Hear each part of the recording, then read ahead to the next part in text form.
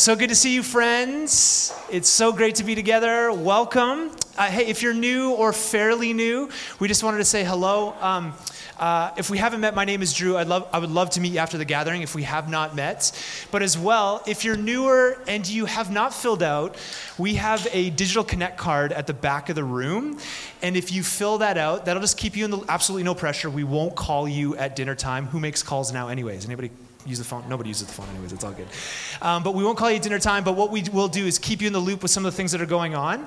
And if you fill that out, what we do is we just make a small donation to our friends at Mission Services here in London. They do a phenomenal work, just ministry and work here in the city, and we love them. And so for you being with us and filling that out, we just want to say thank you, and so we'll make a donation that way, which is fantastic. Everybody doing okay? You doing okay? Last weekend was so great. We did not have a gathering here on Sunday on Thanksgiving, but we did have a long table, and it was so much fun. And a lot of you showed up, which is great. And the cool thing is we're already looking ahead to next year, and some of the things, we feel like this will be a staple event year to year in the rhythm of our church. And just the kids, just the fun. It was so much fun. So if you didn't make it, we're going to plan already for the Friday night of every Thanksgiving weekend to just do this together. Sound good?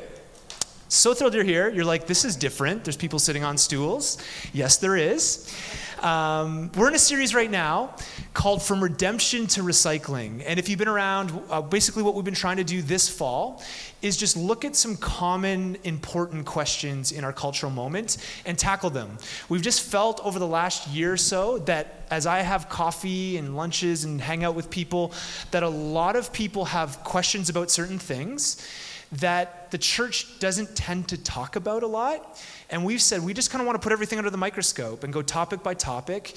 And so we've been using our Sunday morning gatherings along with a midweek podcast to deal with all sorts of things. So far we've talked about hell and judgment. We've talked about social justice and should that be controversial. A couple weeks ago we talked about creation and evolution and science and how does this all work together. And so you can go back and listen. There's lots of stuff there. On midweek this week, we dropped a little talk on politics and power, because if you don't know, tomorrow is the federal election. We're going to pray for our country at the end of the gathering. So we took some time to talk about politics and power and how the church stewards power. How do we do this in a world where Jesus seemed to come and give everything up? And how do we live in the tension of that? And so this month, what we're doing is we are looking at what a guy named Richard Foster would say is the gods of our day. He calls the gods or the things that we worship in our current moment. Three things he says are sex, money, and power. So we've talked about power. Today we have some beautiful people that are going to lead us through a little bit of a discussion around finances and financial stewardship. I was worried which topic you were doing. Yeah. Today is a sex morning. Nate, over to you. He's sweating. I have 4 He's like, kids. I think in the thread, I was supposed to talk about my job, but it's all good. Well, you're being fruitful right now. It's good. Yeah, it's good times. Just saying. I have done my part for society. Okay, it's good. So we've talked about power. These guys are going to lead us in a second through some talk around finances. And then next week, we have a really important talk around sexual formation, which I think is going to be really good as we discuss these things. And then we have a few other things like creation care. There's lots we're going to touch in November. So thanks for being here. And just really excited to utilize this space and time. And then as well, utilize some things midweek for those of you that want to go a little deeper. And in that, we give recommended reading and stuff that you can grow in. And just everything here is an invitation and want to leave that with you. Now, these guys are here. I want to take 2 seconds, if it's all right, to make one kind of theological point, because these guys are here this morning to lead us through the nuts and bolts of the practicals around financial stewardship.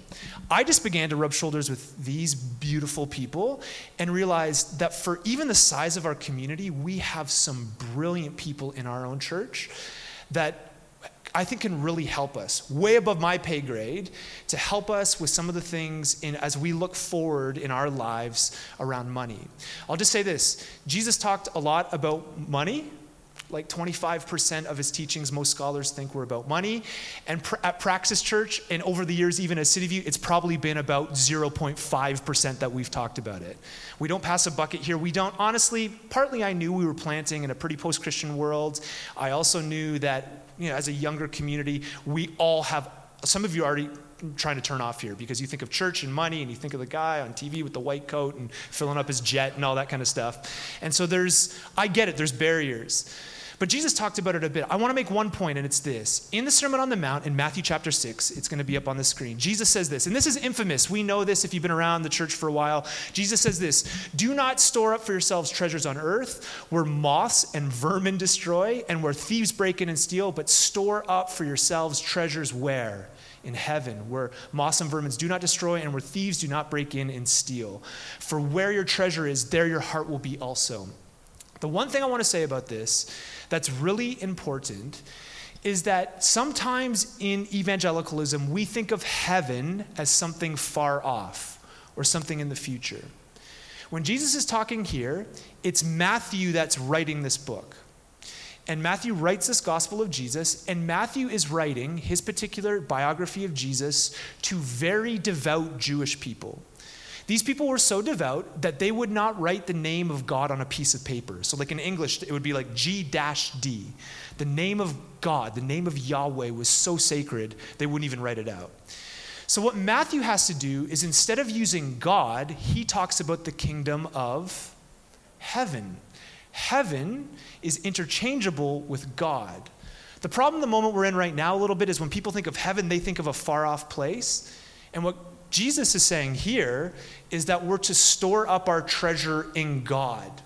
And that may be in the future, but that's actually storing up our treasure in God in the here and now. Matthew wasn't necessarily thinking of some far off place. We think of Platonic stuff with heaven, the Philadelphia cream cheese lady sitting on clouds, like disembodied. That's not how this works.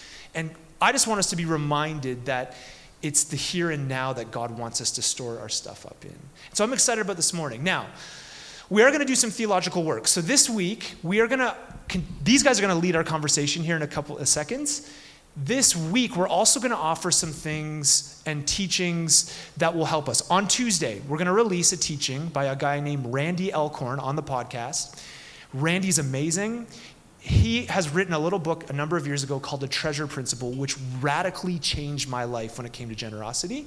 It's an hour long, and if you want to go deeper, I would really press in and listen to this. He's awesome at the things that he shares around this and being generous people. It's really, really great. Then Wednesday, here's the common question I get is, should I tithe? And people ask us all the time. We'll tackle that on Wednesday. Talk a little bit, because you're like, I'm not an ancient nomad, I'm not an ancient Israelite wandering in the desert, right? I'm not under the Old Testament law. Do I have to tithe? How does this all work together? We'll just talk for a few minutes about that. And then on Thursday, we're just going to do a little one on simplicity and generosity. Simplicity and generosity. We have a heart, because of how we've set this thing up, to be one of the most generous communities ever. We have visions and plans because of being in rented facilities and not having huge budgets that we could be really generous people, but it's going to take a level of simplicity in our lives to live countercultural to the people around us, and those two things go together. So we'll talk a little bit about the church, our vision here, and we're not shaking your pockets. There's no obligation. Just listen in, have a little grace. Sound good? But we'll cultivate this deeper. Now, with today, I'm just so thrilled these guys are here. The common thing as I've rubbed shoulders with these guys is that the common thing, and they don't say it arrogantly, and especially one on the panel, she would say this often, that a lot of times people aren't very educated with money. And that is true. I think the last time we did a teaching on money, I think Canadian consumers do like $1.5 spent for every $1 earned or whatever it is. And so we live in a moment where there's tons of things that we need to talk through practically. I was even in the car yesterday. Tim Hortons has these things called hockey cards. You know this? Okay, so I have two boys in the back. One has 11 cards. The other one has one, and it's red. And apparently the red one is like the collector one that there's only a few out there. And so Levi wanted it bad. And he wanted to trade 11 cards for the one red card. And I just, from the front, he said, "What do you think about that, Dad?" I said, "Just be smart." And he didn't end up, I think he got him down to 5 or something, which is great. So I helped in that, which is great, in that trade. But I often think about our community. We want to be wise and smart around these things. And so each of these guys up here, guys and gals, have their own story. And I'm really excited. So why don't you guys just go through quick, share, first of all, who you are, a little bit about your family, and how you got involved in your line of work. Why don't you start, Nate, and just go to the outside? That's great. Yeah, my name is Nate. I have a wife and 2 kids, a 3-year-old and a 8-month-old. I got into finance. So I do music as well. You've probably seen me up here before. During high school years, I was not really sure what my long-term career was going to be. Music was always a thing, but thinking back, I realized how prominent it was that I actually did like working with numbers a lot, and I remember now, a handful of times people would come ask me, hey, can you help me do a budget? And I enjoyed that. And thinking back, I'm like, why wasn't that clear to me that this was something I was good at? But so basically, after the whole band thing that I did for a while wrapped up, God made it very clear to me that helping people with their finances was what I was made to do. So kind of as soon as I transitioned into that, it just felt perfectly right.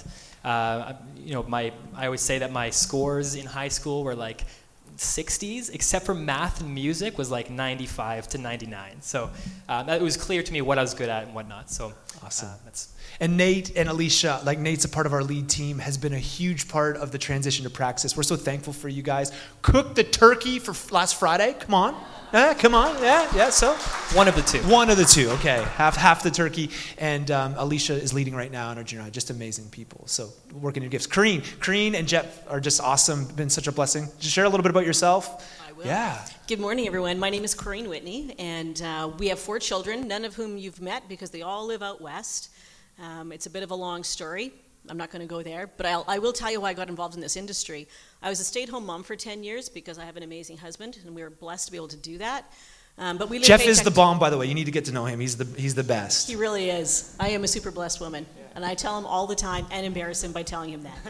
I was home for 10 years with the kids, but we did live paycheck to paycheck like so many families, even though he made pretty decent money. And it finally just got to the point, quite honestly, it was a little piece of paper called a T4. Anybody know what those are? It tells you one thing, it's your income. What else does it tell you? How much what you paid? Taxes. And I'm usually a pretty nice lady, yeah, Drew? Not that day.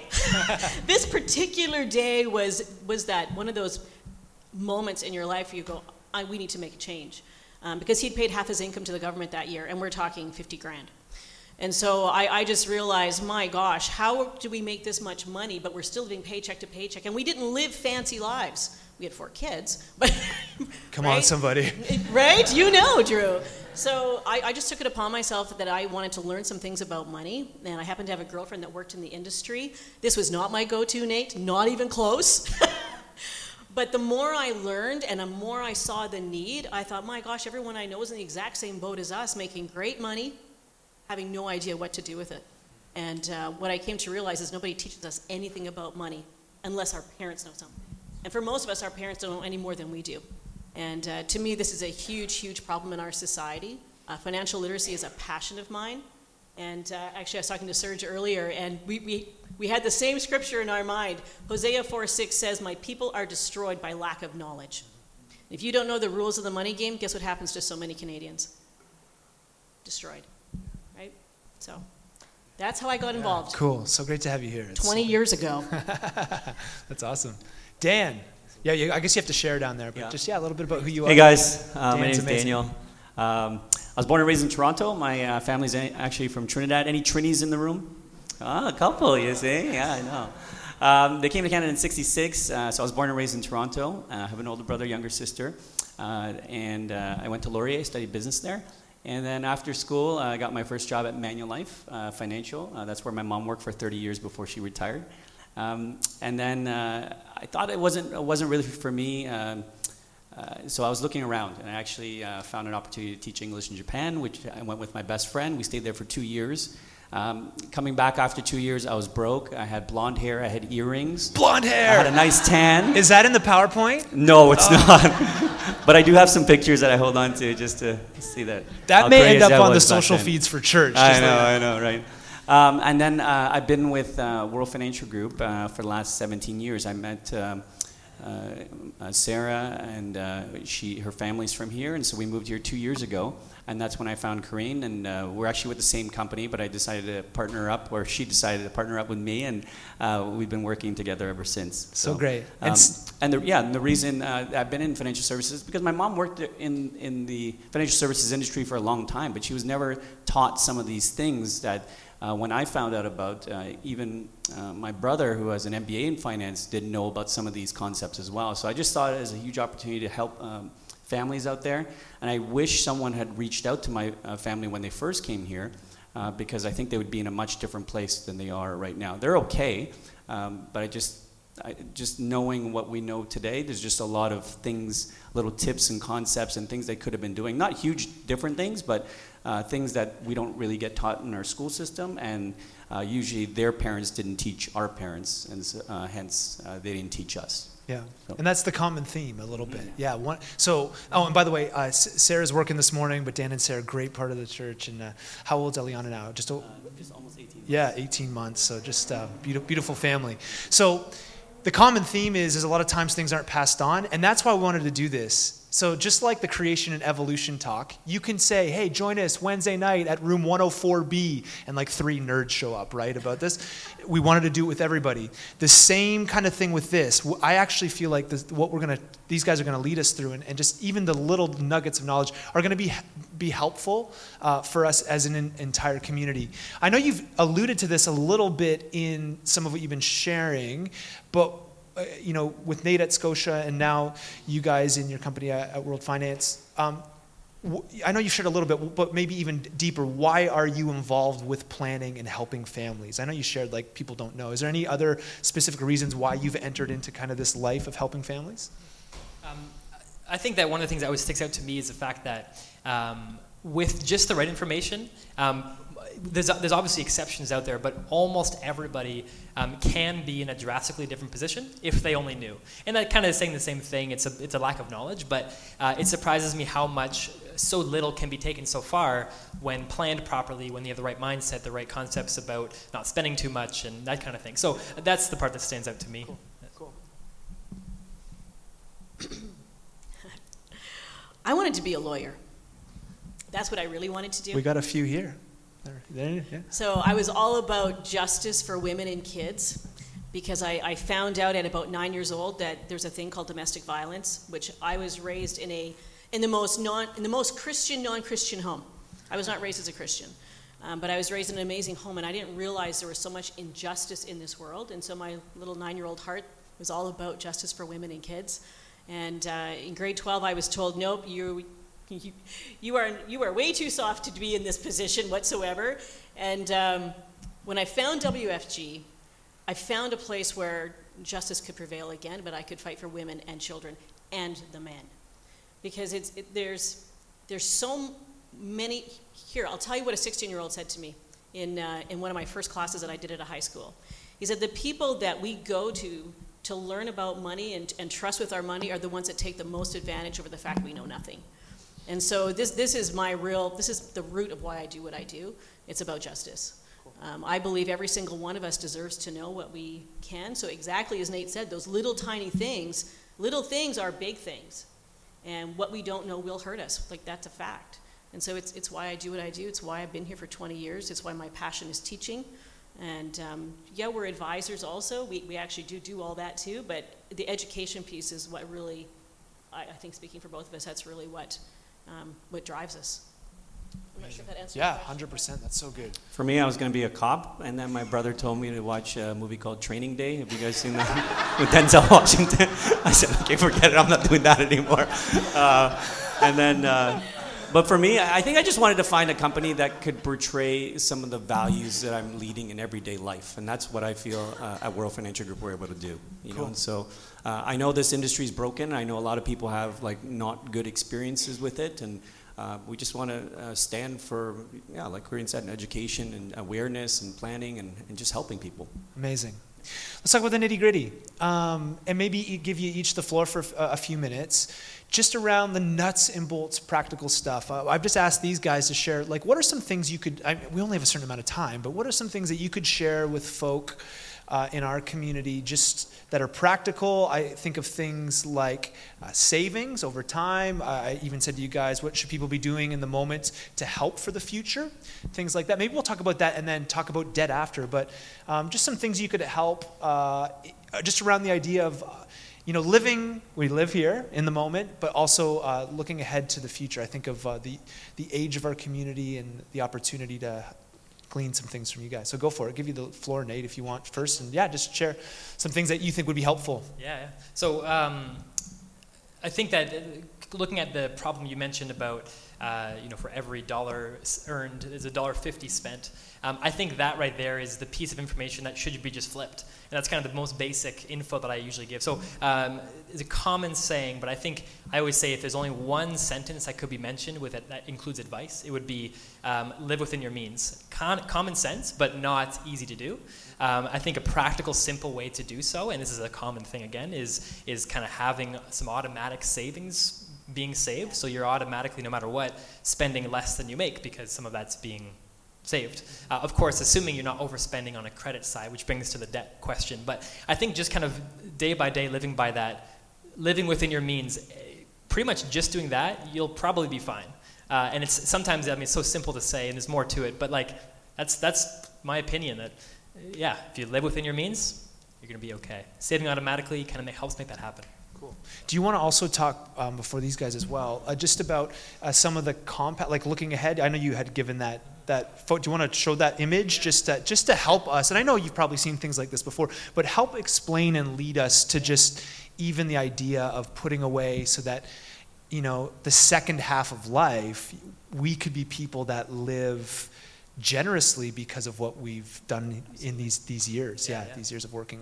So a common math class situation is looking at compound interest, the power of time. I think this is a cool illustration to show that. So people commonly say, I'll save one day. Once I get out of debt, I'll save, or I'm going to save, once I make more money. Or oftentimes we're just putting it off when we should be kind of saving now, if it makes sense. This is a really cool illustration, I think, that shows that one guy, Ben and Arthur. Ben saves $2,000 a year from age 19 to age 26, and that's it.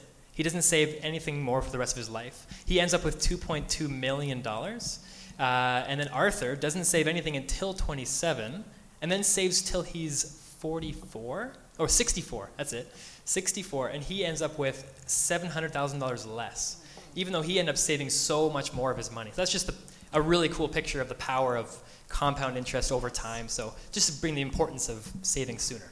For sure. Yeah. And, for some of us, we're Bible people and, obviously we love walking through the scriptures, but I think just a practical tool like this, I know for me too, the kind of, there's an illumination there when you look at something like that to see what could be, right? So interesting. Yeah. Nuts and bolts stuff that you guys help families with. I love that. We use that exact same. We call it Mr. Start Early and Mr. Wait Longer. Yeah. Is that right? Yeah. Yeah.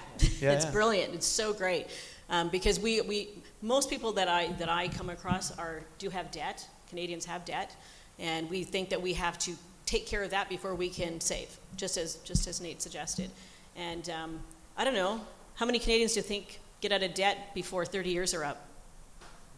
So if we wait 30 years to start saving, we are in some serious trouble, right? And I also want to, Dan knows what I'm going to say because this makes my hair on fire. How many of you were taught to save by your parents? Yeah, absolutely. How many of us we see images and we're constantly hearing messages about saving for retirement? Yes? What are you making in your savings account right now? So unless you're financially independent today, my advice is stop saving and start investing. Because if you're not investing for retirement, you can compound 0.5% all you like, but if you understand the rule of 72, it's going to take you a very long time to have any money, right? So the rule of 72 says that if you take the interest rate you're making on your money and you divide it into the magic number 72, Einstein's theory, it'll tell you how long it takes your money to double. So if you're making even 1% on your savings account, where your RSPs are, how long is it going to take your money to double? 72 years. That's right. And you're the youngest of the three of us. How many 72-year periods do you have, Nate? Not enough. That is the right answer. So honestly, we really have to be, like, we understand, as Christians, we understand the power of words. Is that true? Mm-hmm. Right? The words are so powerful. So if we're constantly talking about saving for retirement, we are not going to make it. We're not going to be financially successful making it. We must invest, which means we need to understand how to invest for who? For ourselves, right? Because who has a more vested interest in our money than you, right? So that's why we're so passionate about this stuff. But people need to understand, and there are places to go. Heck, there's this wonderful store called Chapters. How many books on finance and investing are in that store, right? Tons of them. Who has time to go read them and glean any kind of information out of them? Few of you. But for most people, we're too busy chasing kids and running our lives to take the time to learn those things. So it's really imperative to find people that you trust to understand this stuff, because, again, the small things make a big difference. So being educated on investing is extremely, extremely important. And sorry, I go off on a tangent on that. No. Does Nate, before Dan sorry, goes... yeah, I want to add to that, if it's okay. Sorry, Dan. I think that's a great point. The being invested is a huge piece of that. One thing that stands out to me, Matthew 25, I think verse 14 to 30, it mentions the story about the three guys and the talents. That's a cool picture that shows, you don't really realize it, but that's Jesus saying, hey, make sure your money's invested in a good way. You're actually earning something from it, not just bringing it to the ground in a savings account earning 0.5%, because that won't get you anywhere. So I think it's cool to translate that in today's world with investing and stuff. For sure. There's 2,000 references to money in the Bible, and so I think it just makes sense to know what some of them are, and that's the one that we point to a lot. I think, when I was living in Toronto, I just felt it was, I was like, how come everybody has all of these fancy cars and big houses and everything else, okay? And then when you start to sit down with people, you start to see that they're using their home like a modern-day ATM machine. So it goes up in value, and they take money out, and then they go buy the fancy car with it. And so I started to realize, I go, okay, well, I know in life, you're not supposed to compare, but everybody's comparing to each other, and it just becomes this big comparison game. So actually, I loved moving here because I felt that I could get away from that. And sometimes it's just this battle in your mind that, hey, you want to keep up with the Joneses. You want to have that big house too. You want to drive that nice car as well.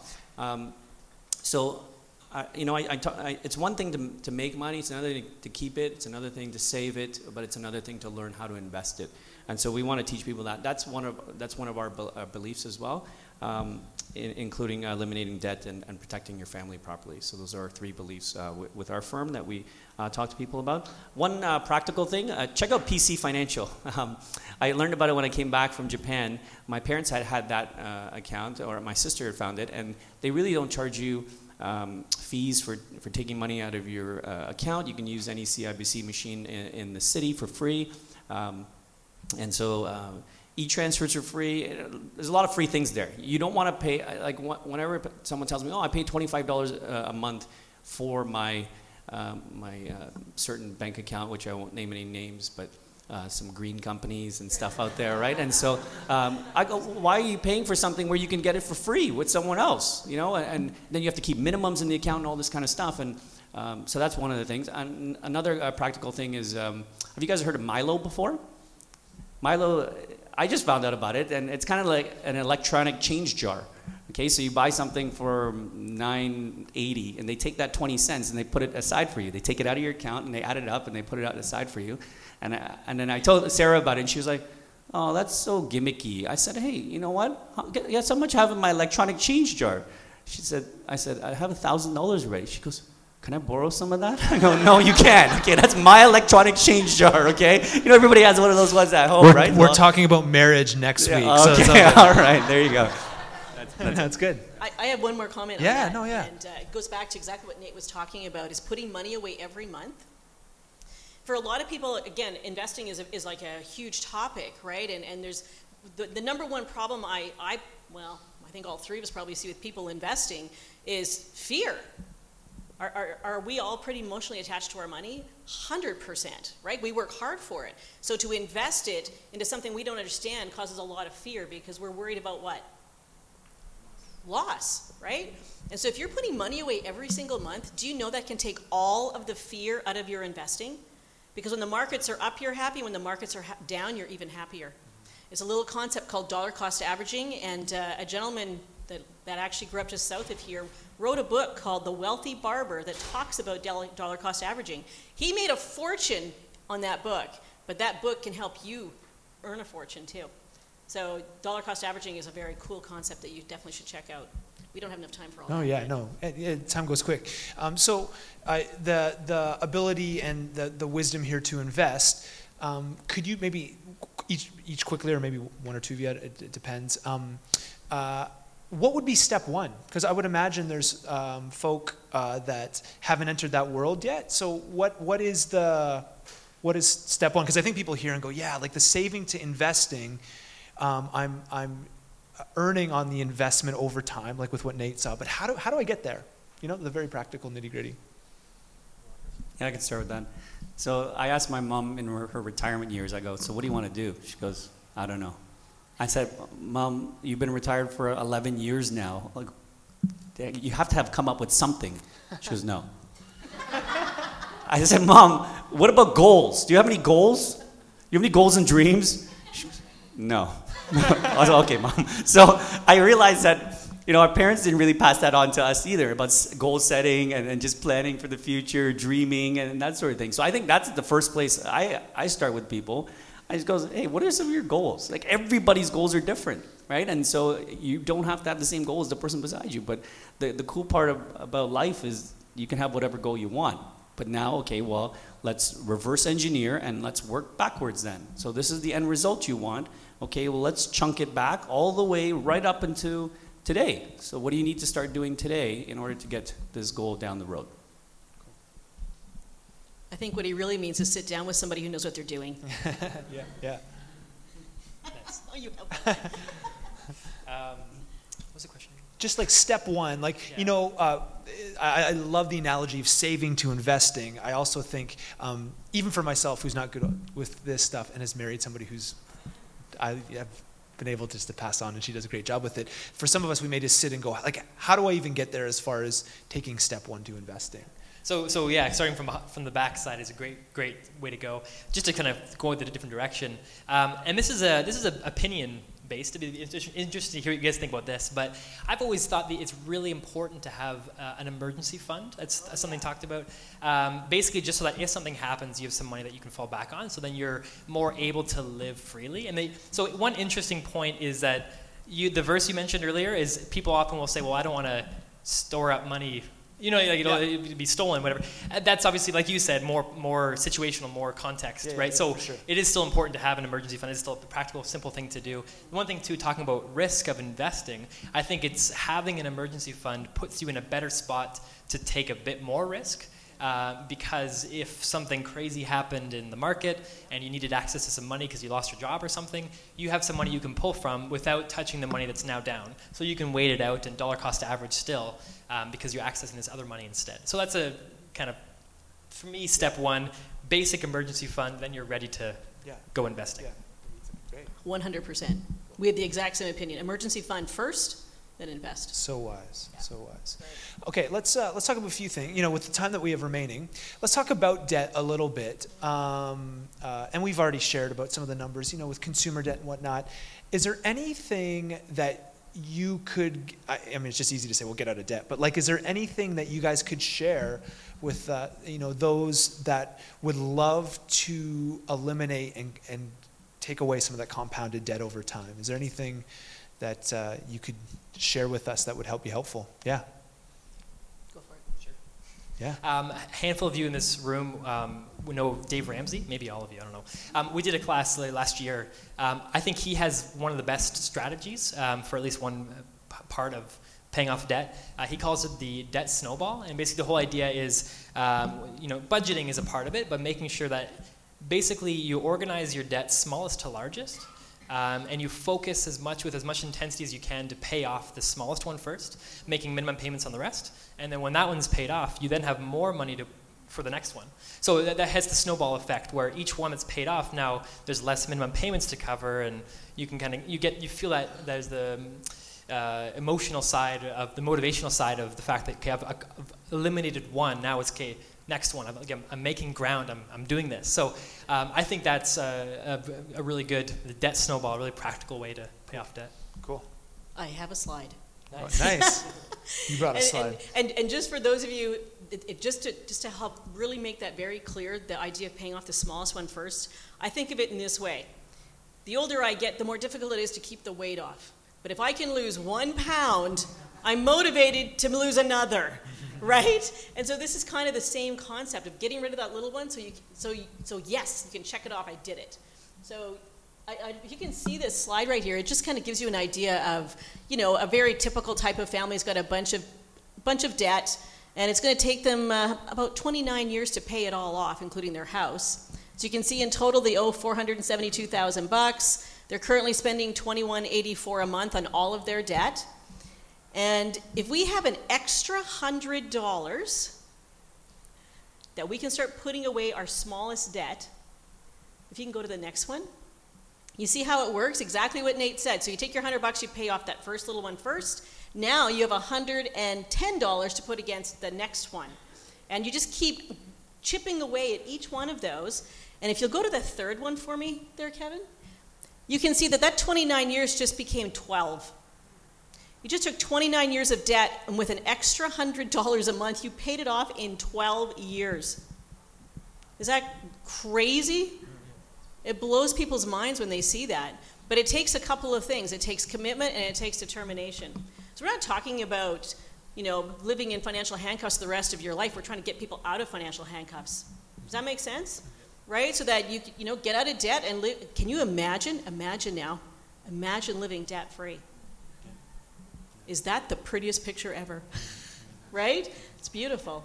So, yeah. Cool. Anything you want to add to that? No, I think you guys hit it right on the nail on the head.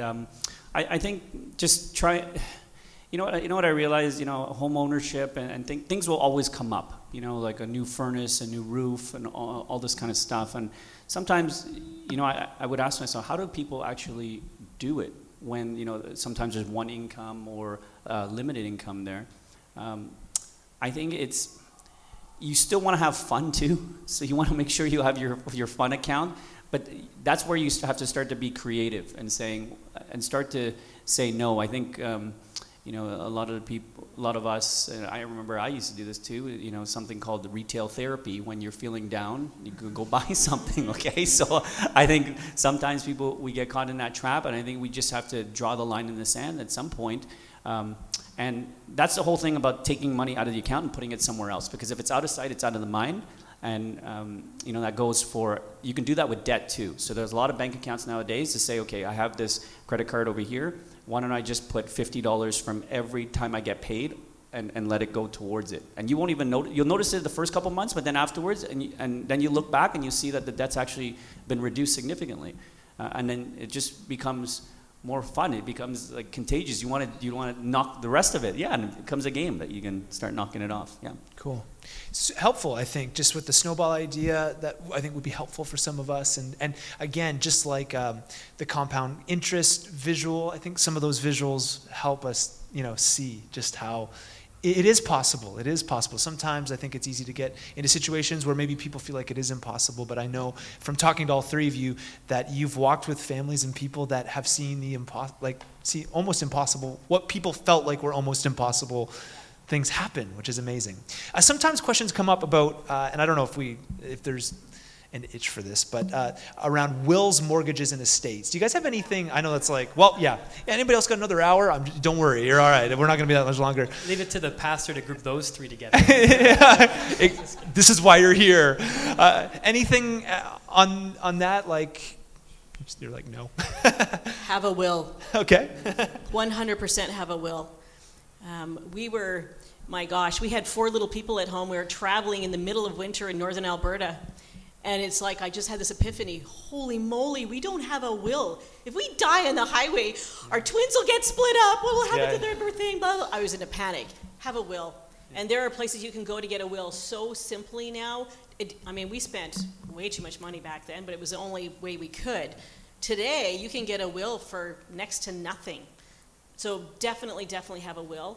And if you don't have some kind of an estate plan, the government has one for you. Did you hear that?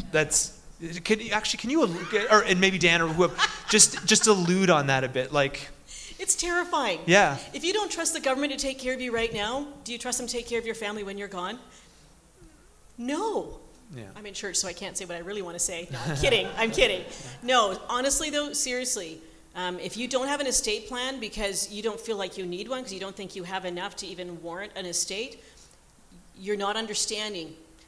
You need to find out why and how, and we can talk later, afterwards about that, because we do have limited time. Yeah. But when we don't have an estate plan, literally the government becomes our executor, and they decide where everything goes. And oftentimes if there's family members, your children will go to family members, but there's no guarantees. We don't know who the judge of the day is or what the court decides that day. And I just firmly believe in being in control of my money, and most importantly of my family. And so, we went home that particular weekend and we immediately got a will so that we knew exactly who's going to be taking care of our children. It was not my brother. You want to know that the people that are going to take care of those most important to you will be people that you trust to raise them in the same values. Sure. And that if you do have some money, that it's going where you want it to go. Without estate plans, we tend to leave about half of our money to the government in taxation. And again, I'll tell you, this is what happened to me. Is my second year of business, and we have one of our product partners sitting in I actually think it was a guy from Canada Life, actually, who was in doing some training with us, and he said, if you have more than 2 children in this country and you don't have an estate plan, the government will get more money than your kids. So I'm like, oh my gosh, absolutely not. So we need to understand and figure out how to get an estate in place for ourselves. And it's not complicated. It's not complicated. Yeah. This is the challenge. We are taught that all these financial things are so complicated, and I'm telling you right now, unless you have millions, it does not need to be complicated. Yeah. It does not. If you have a plan, peace. You have peace, right? Adding to that, I think that the one thing to be clear is the fact that you're never too young for a will. Yes. Certainly, it's more important when kids are involved, but even before kids, it's still a thing. It's still important. I'll say that it's actually been on our to-do list. I'm embarrassed. I would have loved to say, we've got one, but it's on our list. So thanks for the encouragement to get that done. For sure. We train on a book called The 10 Secrets Revenue Canada Doesn't Want You to Know by David Voth. Okay, and so he talks about how we're in one of the highest tax countries in the world, yet we have to do some planning around it. I'll give you an example. My parents have a small cottage an hour north of Toronto. They bought it in the 70s. And I did some calculations when I got into the business many years ago that if something had happened to them, you guys know that the principal residence is not taxed when it's passed on. But if you have a second place, it is taxed. It's taxed like capital gains. And so we would have had to have come up with about $30,000 just to pay the tax position if something had happened to them while we were in high school. And if you don't have it, the government says, well, you know what, sell things, including the cottage, so that you can pay us our tax money. And so there has to be a little bit of planning around that, and I think it's just really important to have that as part of your plan. And you talk about mortgages. You know the word mortgage is an old Latin word for a death is mort, and the last part is cage. Okay, so you're actually getting a death cage, and so I don't know.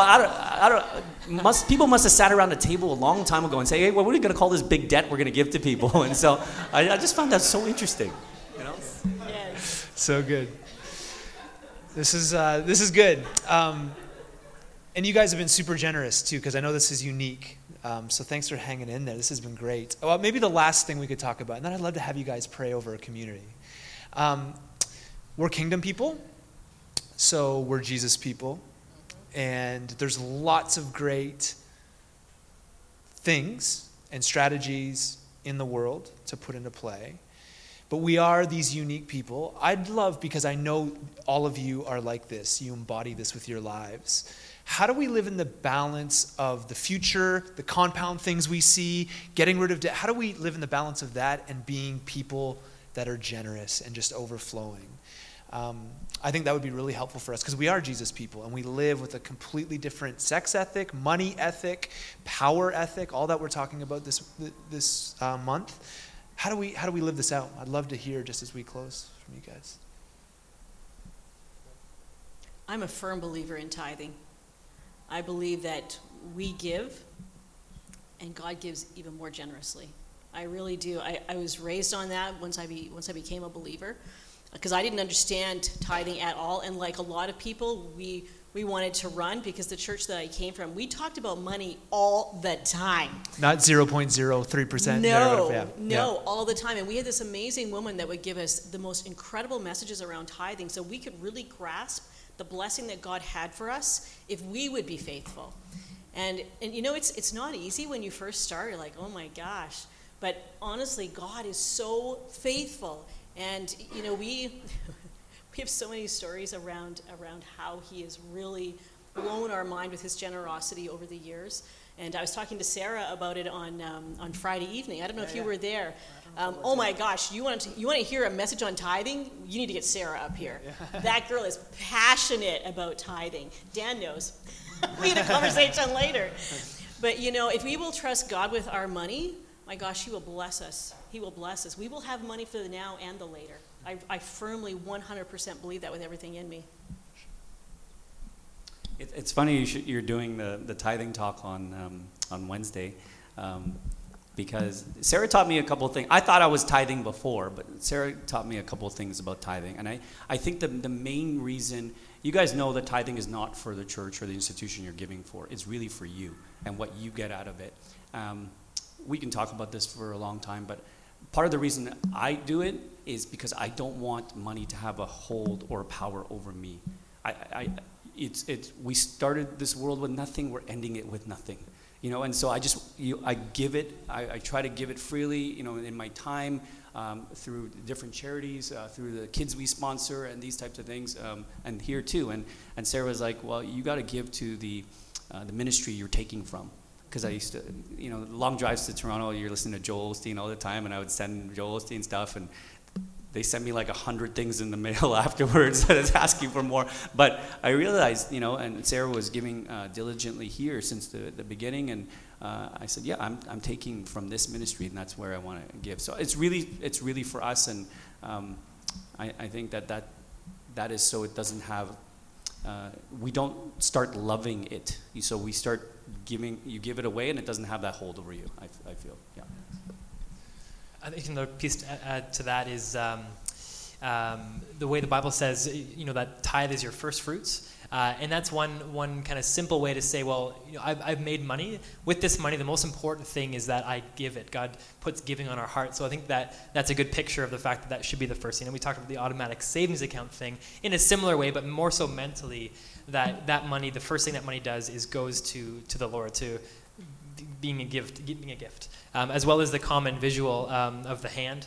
Exactly what you're saying, Dan, where you want to make sure that your heart, when it comes to money, is that doesn't have a hold on you, is a visual of the fact that your hand is open, which oftentimes you end up receiving more as well, versus being closed and not wanting to let go of it, which then also doesn't let anything in. So that's just a visual on that part. So good. And I say this, you three are some of the most generous, and I just mean all of life, just getting to know you. Generous people I know with your lives. And so we're just so thankful that you guys have taken a few minutes. Obviously with this kind of stuff, it just, what's the word? It scratches the itch. Maybe you want to chat with some of these guys and you've heard something that you have questions. They are totally available. Talk to them, not me, all right? Because they're great. You know, and I think they'd be a great help for you. And we'll talk a little bit like in the generosity, simplicity thing, just about our commitment as a church. And if you've been around, we're very committed to living simply, to live generously. We really have a heart for this. Thanks for you guys being generous in your time and attention and listening. All of us have different stories with this stuff. As with power and sex and money, there's all sorts of different stories in this room. And I just pray that we're a generous people and God would bring wholeness.